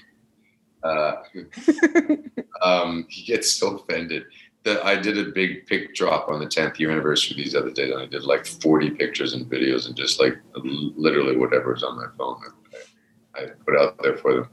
And I didn't even realize, but Bobo wasn't in, pictures of Bo wasn't into the last sort of thing. And he was pissed. He was just like, what is happening right now? And I'm not a big fan of going through the comments just because, although whatever, the first ones that sort of come up, you know what I mean? As soon as those was always there on every page on the 3 pages, and you just was like, where is my photo? Where is my photo? Like, I'm okay now, thank you. I thought the Nagitsune was a really dope villain. The whole Void Styles. It was Void Derek, and we got to have that scene. I Nagitsune was a very ancient badass kind of villain. So what were the ones on the horses? The Ghost Riders. Wild Hunt. Wild Hunt. Yeah. The Ghost Riders. Those were kind of good too. Also because it led to Melissa and I kissing. So this is obviously a Teen Wolf podcast, but I wanted to find a way to work in a question about 13 Ghosts because it's one of my favorite movies. So how did roles in horror movies like 13 Ghosts and Ginger Snaps, The Beginning, prepare you for a role in a show like Teen Wolf? Gosh, it's an interesting question because it's made me look at them differently. I played a lot of bad guys, as y'all know, quote unquote, we call them bad guys, you know what I mean? Or villains or what have you. And I've always sort of enjoyed playing those guys, but finding the humanity in them and whereas, whether, at least for me as an actor, to play that more than just a bad guy, do you know what I mean? Is boring. Mm-hmm. Those 2 characters, I kind of feel like they were just bad guys. I don't know that the guy in 13 Ghosts, that freaking dude, that lawyer, he really was. That was just leaning into, that guy was a slapball, man. He had it coming. And Ginger. Such a great death, though. Oh my so God. Good. So memorable. It is, yeah. Legit, my favorite, in the whole sliding down. One of my favorite death scenes. By far, if not. And Ginger Snaps back. Same guy, man. I remember he always kind of had food stuck in his teeth, it felt like. I was always trying to get something. Back in those times, they didn't have dental floss. He was, he wasn't a good guy. He wasn't someone that dug deep and tried to he wasn't trying to figure out any moral compass. I don't know that either of those characters prepped me for Chris. Because Chris is not smarmy. Even when he was villainous, he was keeping the class. Yeah, very classy. Yeah. Yeah, but that's great. I've never looked back at those 2 characters like that, Cliff. So that's a great question. If Teen Wolf were ever to come back in some way, besides taking over the cast of Mayans, would you be interested in coming back? And if so, what would you want to happen with Chris Argent? I don't know how I don't know how I couldn't come back with that group and we would do it again. I think it would just be an amazing sort of experience for us, obviously, and an incredible new chapter. I would hope that Melissa and I would still be together. I would hope that that would be a whole new sort of journey for them, within our own little world. What would they have to unravel between the two of them? What would they have to sort of process between? Spin-off. Right? Yeah, seriously. It would really be where everybody is at. Where's Scott? What's happening with him? If we all came back, come on, Derek, everybody, except my dad, because he's really dramatic. He's mean. I'd rather hear what y'all would like to see happen. I think that would be more interesting. Well, now I'm super into the idea of him getting bitten. I can't unthink about that sequence of events. And then Melissa would have to deal with that. And then she would have to deal with that as well. It'd be fun. That'd be real fun. Right? I need it in my life now. Yeah, me too. The battle of not, because when we find him, he's in love. I mean, finally his heart is being, you know what I mean, with Melissa. So then, oh yeah, so good. All right, good. Yeah, there you go.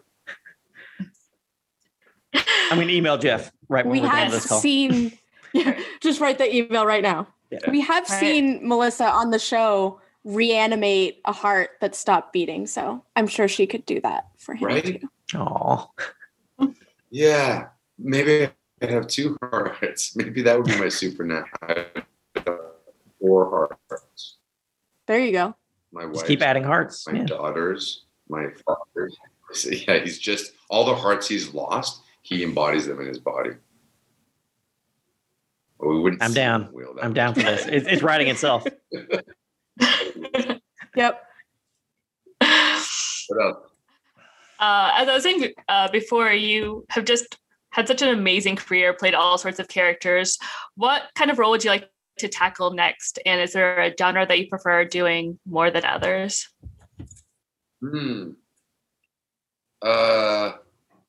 No, I don't think there's a genre. I enjoy all the genres I've got to play, and I really have. I haven't played in the comedy realm or the even the sort of just a little lighter maybe. I don't know that there's one thing out there that I feel like I haven't done yet, and that I'm sort of but there's not one out there that I'm just like I feel like I've missed out on or that I haven't done yet. No, I kind of love whatever comes on the pipeline for me. Nice. Well, I'm excited to see whatever's next for you. Thank you. Me too. So it's amazing. I really want to see Hospitality. Yeah, that's the one, right? I haven't got a chance to watch it yet, but I'm very excited to see it. Yeah, with Emmanuel, who plays Lana Lang on Superman. Mm-hmm. Yeah, yes. She's a great actress. She is great. She's amazing. One of my oldest friends. We did one of our first jobs together. One of my first jobs we did together in Vancouver. But yeah, Hospitality, that was a fun one too. Fun. But yeah. What was your first role with her? I was just curious. We did, I don't know if we did a play. We did a play, one of Rafael Silva's play called El Salvador. And then we did a movie together called Future Sport. And I don't know which came first. I feel like the play may have come first, and then we did Future Sport. And so, yeah, that was really, really early on in Vancouver. And then she moved here well before I did, but we've always remained friends. Oh, nice. That's wonderful. Even with Teen Wolf being over for 4 years, there are new fans discovering the show every day. JR, do you have any sort of message you'd like to share with these new fans? No, I think just thank you. I think just, a big, huge freaking thank you for newly tuning in and hopefully loving it, or to our previous ones, our originals, the OGs, who have just stood by our sides, through fundraisers and charities and our supports and our careers that they followed. It's just we're like it's an incredible family. I think that's it. I don't have any advice. Popcorn. Yes. Always have tissues when you watch, right? That's good advice. Yeah, that's good that advice. is very good advice. Popcorn and tissue, just simultaneously. Well, JR, are there any upcoming projects you can tell us about to kind of have so we have something to look forward to? I'd say go watch Mine season 3. It's on Hulu. Most definitely. It Nice. you know it is. I'd say that for sure. Thank you so much. You're so welcome, Will, Kate, Callista. It was a great sort of trip down memory lane. It was special. I think we all sort of know that, and we've got long-term friends out of it, and new ones being made constantly. So thanks for doing this, guys. Lots of love to you all. We had a great time talking with JR and hope we can get him on the podcast again. But we do still have some spoilers to talk about for this episode. So let's jump in. Man, Lydia goes through some shit this season, and we've just scratched the surface in this episode. Yeah. I love Lydia, the start of actually giving Lydia a really interesting storyline. Like, I still loved Lydia in season 1, but so much of it was just surface Lydia, and this we're really getting into her as a character and like getting past all the fake walls she puts up of just like her makeup and her clothes and everything, and now we're getting into Literally, we get past her makeup and clothes. She does not have those things in this episode, which we do get a little bit of that in season 1, especially with the tell and in a couple moments. But this overall, this is where her arc starts, though. Definitely, this is where her trajectory of character growth really kicks into high gear, and we start to see not just who she is, but who she's becoming. Mm-hmm. I want to know so much more about the Peter Lydia thing. Like, it's such a fascinating dynamic, but I feel like we just don't get fully satisfying answers to how it worked. We don't get any answer. Yeah. I mean, we get Peter making these sort of general remarks that, he werewolves be big as hell. that he kickstarted something in Lydia, that he awakened her banshee abilities. We know that he bit Lydia specifically as kind of a contingency plan, so that if he did die, he could use this connection that he forged with her to. It's the werewolf Horcrux. Yeah, it basically is. But the thing is, of course, in Harry Potter, we get lots of deets about how Horcruxes work. It's like, how did he know how to make Horcruxes? From this guy. We're going to talk to him at length. Like, there's so much delving into, like, how many are there? Here's how many. Yeah. How do you know which objects they are? Here's how. Yeah. How do you destroy them? There's so much detail there. And we just don't get anything approaching that with Teen Wolf. No one even really asks, how does that work? Nobody even really asks, like, okay, so you said the thing about awakening those abilities in her. Did you know she was a banshee the whole time? At what point did you realize she was a banshee, and how? Yeah. Did she have to be a banshee to bring you back, or could it have been anyone? Did it have to be someone with, like, latent abilities that are somehow related to life and death to make that work? Or is it technically possible for any alpha to bite someone and basically, like you said, Calissa, turn them into a Horcrux, and then as long as their own physical body wasn't totally destroyed, they can then use that connection to come back to the world of the living? Is that something that any alpha could do if they're an asshole? Yeah. And then, like, did he need to torture her mentally throughout the season before he could come back? Was that just to make sure that he could manipulate her fully into doing the powder thing? Is it just that Peter's an asshole? Is it just that Peter? Like, there's so much about it that we don't ever learn. Like, Kate didn't fully need to do everything she did, I believe, to set the Hailfire. She did not need to do everything to Derek. And I just wonder, if this is another situation, did Peter need to do all of this to Lydia? Is it just that he's a monster like Kate? Yeah. I really like the idea of being able to, like, imprint your soul onto somebody. I think that's really cool and definitely better than the imprinting in Twilight. So nobody falls in love with weird looking babies. I wish we had delved into this a little bit more. And my headcanon is, and supported by nothing, but my headcanon is that this thing is very rare and difficult. And it's like a Hail Mary. Like this isn't a Hail. Oh, Mary. yeah. I didn't even think about that when I was saying it. Yes, it's a Hail Mary. But it's like a Hail Mary thing.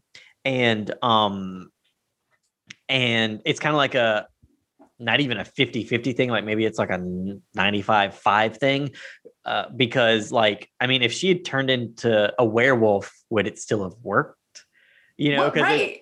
So like, I like the idea that like, this is a last resort Hail Mary type thing if you think you're going to die. And you are basically turning a person into a Horcrux that you can then get your soul out of type of thing. I wish we had, it would have been, if it had been super difficult and all this, maybe we could have brought it back like in a later season, like in 5 or 6, like when everyone's forgotten about this thing. It's like, oh, hey, remember that thing we did once and you thought we'd never come back? It came back. Well, but we didn't. I mean, I'm just kind of shocked that nobody tried to grill Peter for details. First of all, Lydia didn't, which is the strangest thing because Lydia, we do have moments later where Lydia does talk to Peter and does acknowledge this bizarre and on his end very abusive relationship that they have. But it's not asking for details, which to me really doesn't make sense for Lydia as a character, because this is the same character who got bored with classical Latin. Yeah. So she likes knowledge. Yeah. She does. And I think she believes knowledge is power, which, it is. But I actually believe that she wouldn't ask Peter. And the reason why is I feel like she never wants to make herself vulnerable to him again. And by asking it, she's saying, I want this information. I want something from you. Mm-hmm. But they do that. The thing is, they do that later, though. Like, that's what I was referencing. They have scenes of, like, Lydia asking Peter for information. But it's information relevant to the plot actually happening in that story. It's like necessary to, like, the situation to like save people, when it's just, I feel like about her, she doesn't want to, I feel like she's able to like separate it more from like herself. Whereas like, if she's asking and like kind of like bringing up like a shared intimacy that they had. That's true. It's very different than being like, I have to ask you about this because you're the asshole that probably knows about it. Tell me what I need to know so I can get out of here. Yeah. Mm-hmm. And I feel like he'd want to draw it out and make it like something very like re-traumatizing. Yeah. And I feel like she just knows she wouldn't get what she wants. And he's also a liar. And I think she knows that, like, she could ask, but she wouldn't know if he was telling her the truth. Yeah. So it's kind of just like, I think she would weigh the pros and the cons and decide that it's not worth re-traumatizing herself and potentially just coming out with a bunch of bullshit. Yeah.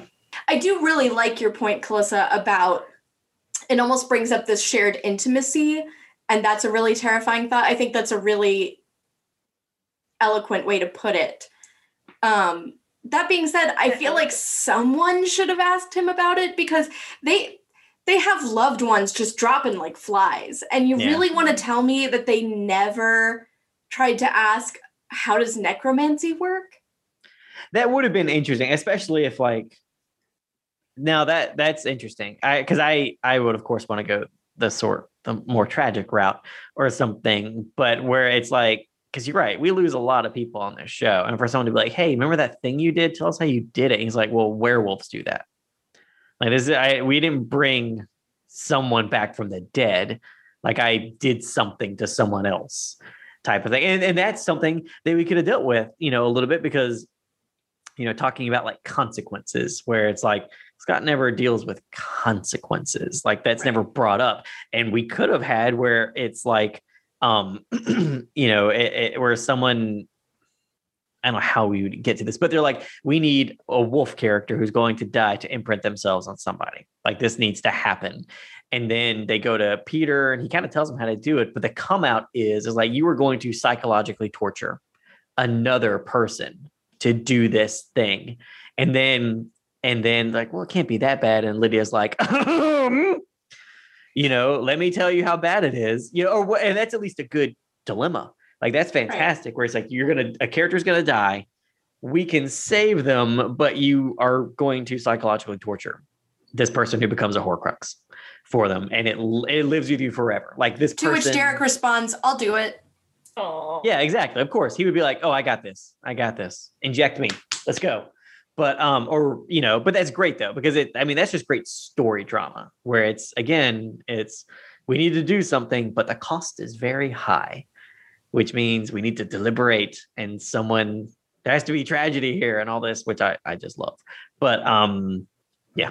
So I actually think it would have been really interesting that if, like, you know, this were something that happened way later, Scott has a pack and there's like a whole episode that's basically just 12 angry men of them deliberating over this very serious issue that could solve a lot of problems and literally save lives, but also maybe destroy them a little bit. Yeah. And you would have different characters like making arguments and forming little ethical alliances of like, okay, but I really think we should do this. And here's why. And we had learned more about every character and how they've experienced loss in the past. Yeah. And it could be a bottle episode that saves everybody a bunch of money, but it's just like pure character shit. Oops. Yeah. No, that'd be fun. That would be fun. And Derek would totally be the person to do it. I mean, he would just do it behind everyone's back. He would just be like, oh, I did it. It's like, why? Because y'all debated for 42 minutes. Yeah. That's why. I like the idea definitely about the imprint, but it's strange that no one really asked more questions about it. We get a whole episode that's like, here's part of Derek's backstory with this girl we've never met, yet we get no details about how Peter's backup plan worked. I agree with you. It is one of those things where like sometimes Teen Wolf will devote like a really long amount of time to something that I'm like, where the hell did that come from? And other times it's like, you know, like something like this, which is, to your point, Will, world breaking. I mean, this is something that drastically moves the goalposts of the parameters that define this narrative universe. And it's like, okay, well, that's over. Peter's back. And I'm like, wow, we need to pump the brakes, like for real, because you have not told me anything about this very important magical mechanic that cheats death. And it's the biggest death cheat of all the death cheats that occur on the show, because it's one that purely involves someone being fully dead and being resurrected. It's not like, oh, we thought they were dead, but they're actually not, or they were briefly dead, but they were brought back through recognized medical methods. Like, no, this was fully a necromantic endeavor that occurred here. Yeah. Why are we not talking about this? That's a game changer. Yeah. Now that I'm thinking about it a little bit more,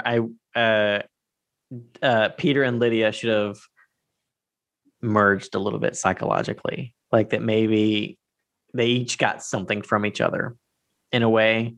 That would have been interesting. Like Lydia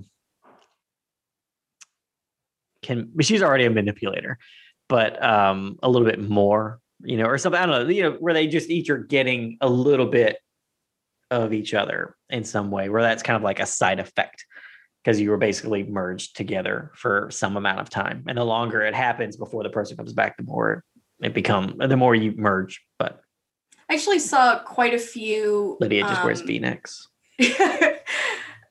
Very nerdy analyses that sort of interpreted this storyline as a modern retelling of the myth of Hades and Persephone.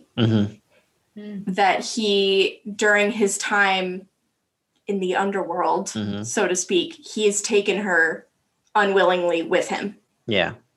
And so now she has this sort of descent into madness rather than a literal descent into Hades. I really like that. It's an interesting idea, and particularly because in the myth, there's really no... It's just explaining how winter works. Like, Persephone doesn't have any agency in that story. And, well, frankly, Lydia doesn't have a lot of agency in this season, but she goes on to gain it. Yeah.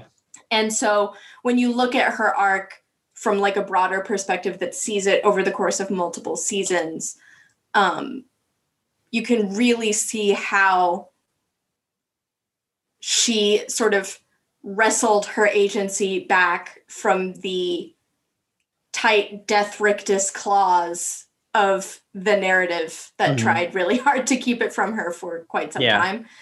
And I do really like that. And there's a lot of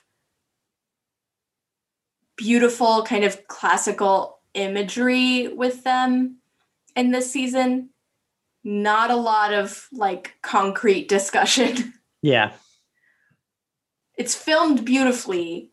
Nobody will talk about it. So the first episode of this season is titled Omega, but this isn't the first time we've heard Omegas brought up in the Teen Wolf universe. Yeah, it's interesting after having watched Search for a Cure, where we get technically the first discussion of Omegas. Yeah. In terms of where it falls in the timeline, the actual earliest discussion we have is in Search for a Cure, right? And Dr. Fenris. Yes, not Wolfman. Dr. Fenris. Dr. Fenris is talking about the pack structure, and he says there are alphas, betas, and even omegas. The pack bitch is, contributing to this celebration that they have. But so he makes it sound like omegas are part of a pack. They're just kind of lowest on the hierarchy. But this episode has a very different take, because it's very clear when Gerard and Chris are talking about omegas that an omega is not part of a pack. Yeah. That is actually what defines an omega. They don't have a pack. They don't have an alpha. Yeah. So it's kind of an interesting departure. And I feel like this works better, which we talked a little bit about when we were discussing Search for a Cure, that it's a little more generous an interpretation for werewolf culture, because if it were this sort of like social Darwinism that's like, yeah, you're just the bitch, we just like treat you like shit, I like it better that it's like, no, an omega is how they describe someone who is now alone for whatever reason. But it also makes you realize that when Derek in season 1 says that he and Scott are betas, that is not totally true. Yeah. He is an omega. Yeah, they just hadn't really figured out how the hierarchy was. They didn't figure out what the hierarchy was yet. Like, it just wasn't relevant to the story, so they just didn't delve into it enough yet until between seasons when they were breaking season 2. In my headcanon, though, I'll just say that he said we're betas because he just lost Laura. So like in his mind, he's a beta. He had an alpha until like 2 days ago, you know. And he is right that Scott is a beta, because at that point, Scott hasn't fully broken the sort of instinctive connection that he has with his alpha. So he would, I think, still be considered a beta. But yeah, poor Derek is actually an omega in season 1. Yeah. The lone wolf. Aww. I like that we get an introduction to the new location that's going to be Derek's new lair. You know, the Hale House, a little played out. So we're moving to the old abandoned train factory. I will always stay in the Hale House. Hale House everything is could great. happen at the Hale House, and I'd be cool with it. Hale House is great. I had a lot of ideas for my Beacon Hills. So full of unprocessed emotion. Yes, so much unprocessed emotion and different interesting rooms that I had ideas for when I was working on that Beacon Hills pilot. Because you're going to see like the Hale family in their glory, and like the Hale House is this awesome, Victorian sort of Gothic-y structure, and it just looks amazing. It's out there in the preserve, and yeah. I have so many feelings about the Hale family, except Peter, he sucks. But I have so many feelings about the other Hales. Yes. No. Families are fun. Family dynamics are good. And we get some new family dynamics in this episode when we are introduced to Gerard. And I like the idea that the Argents, they come from France, as we learn. We've learned already, but later in the Maid of Gévaudan episode, we get to see the OG Argents, if you will, in France. L'original. There you go. But I like the idea that at some point the Argents left Europe for whatever reason and immigrated over to Canada, to Quebec, if you will, and were French Canadian for a bit, because both Michael Hogan and J.R. Bourne are Canadian. And I feel like I don't think they really hide it in their voices. I think they do Americanish accents, but it comes out, especially with Michael Hogan sometimes. But I love it. I'm like, go for it. I don't care. So I like the idea that the Argents are Canadian. They definitely left Europe because they successfully just killed so many werewolves. It was like, well, that's done. The new world it is. So the new world full of new werewolves to kill. Exactly. So yeah, I like that idea. But fun stuff. I'd like to see another story about other Argents making, Canada in the 1800s their stomping grounds and all this. That'd be kind of fun. Just nothing but timber forever, and just vast spaces and monsters. Be fun. Be a lot of fun. You definitely think so. I do definitely think so. Thank you. So they leave the werewolf guy strung up, cut in half and everything. And it reminded me of the story that Barbara told about I knew where this was going. And Tyler Posey smashing the giant roach and leaving the corpse there to warn away other roaches. And I feel like that's what the hunters were doing. And it worked because we don't have any other Omegas come looking for Derek. Oh my God. That is actually a really apt comparison. And the worst part is that Gerard and his cohorts probably see supernatural people as vermin to be exterminated. Yeah, they do. They do. I knew exactly where you were going. The moment you start, I was like, but it's a great comparison. Yeah. As soon as you said they left it there, which I was like, oh shit, they did. Yeah. You're totally right. Oh my God. Yeah. Thank you, Barbara, for that priceless story. Yes, priceless. Please come back on the show. That concludes this week's episode of Return to Beacon Hills. We hope you had as much fun listening as we did talking about all things Teen Wolf. Follow us on Twitter and Instagram at RTBH Podcast and Tumblr and TikTok at Return to Beacon Hills. If you'd like to ask us questions or offer suggestions for future topics to discuss, you can email us at returntobeaconhills@gmail.com. Join us here next week when we discuss Season 2, Episode 2, Shape Shifted, and talk to episode director Russell Mulcahy about introducing a new mythology to the world of Teen Wolf. Rate and review us on iTunes or wherever you get your podcast goodness. 5-star reviews get a shout out. Have a great week, and we'll see you again soon on Return to Beacon Hills. Dude, it's Beacon Hills.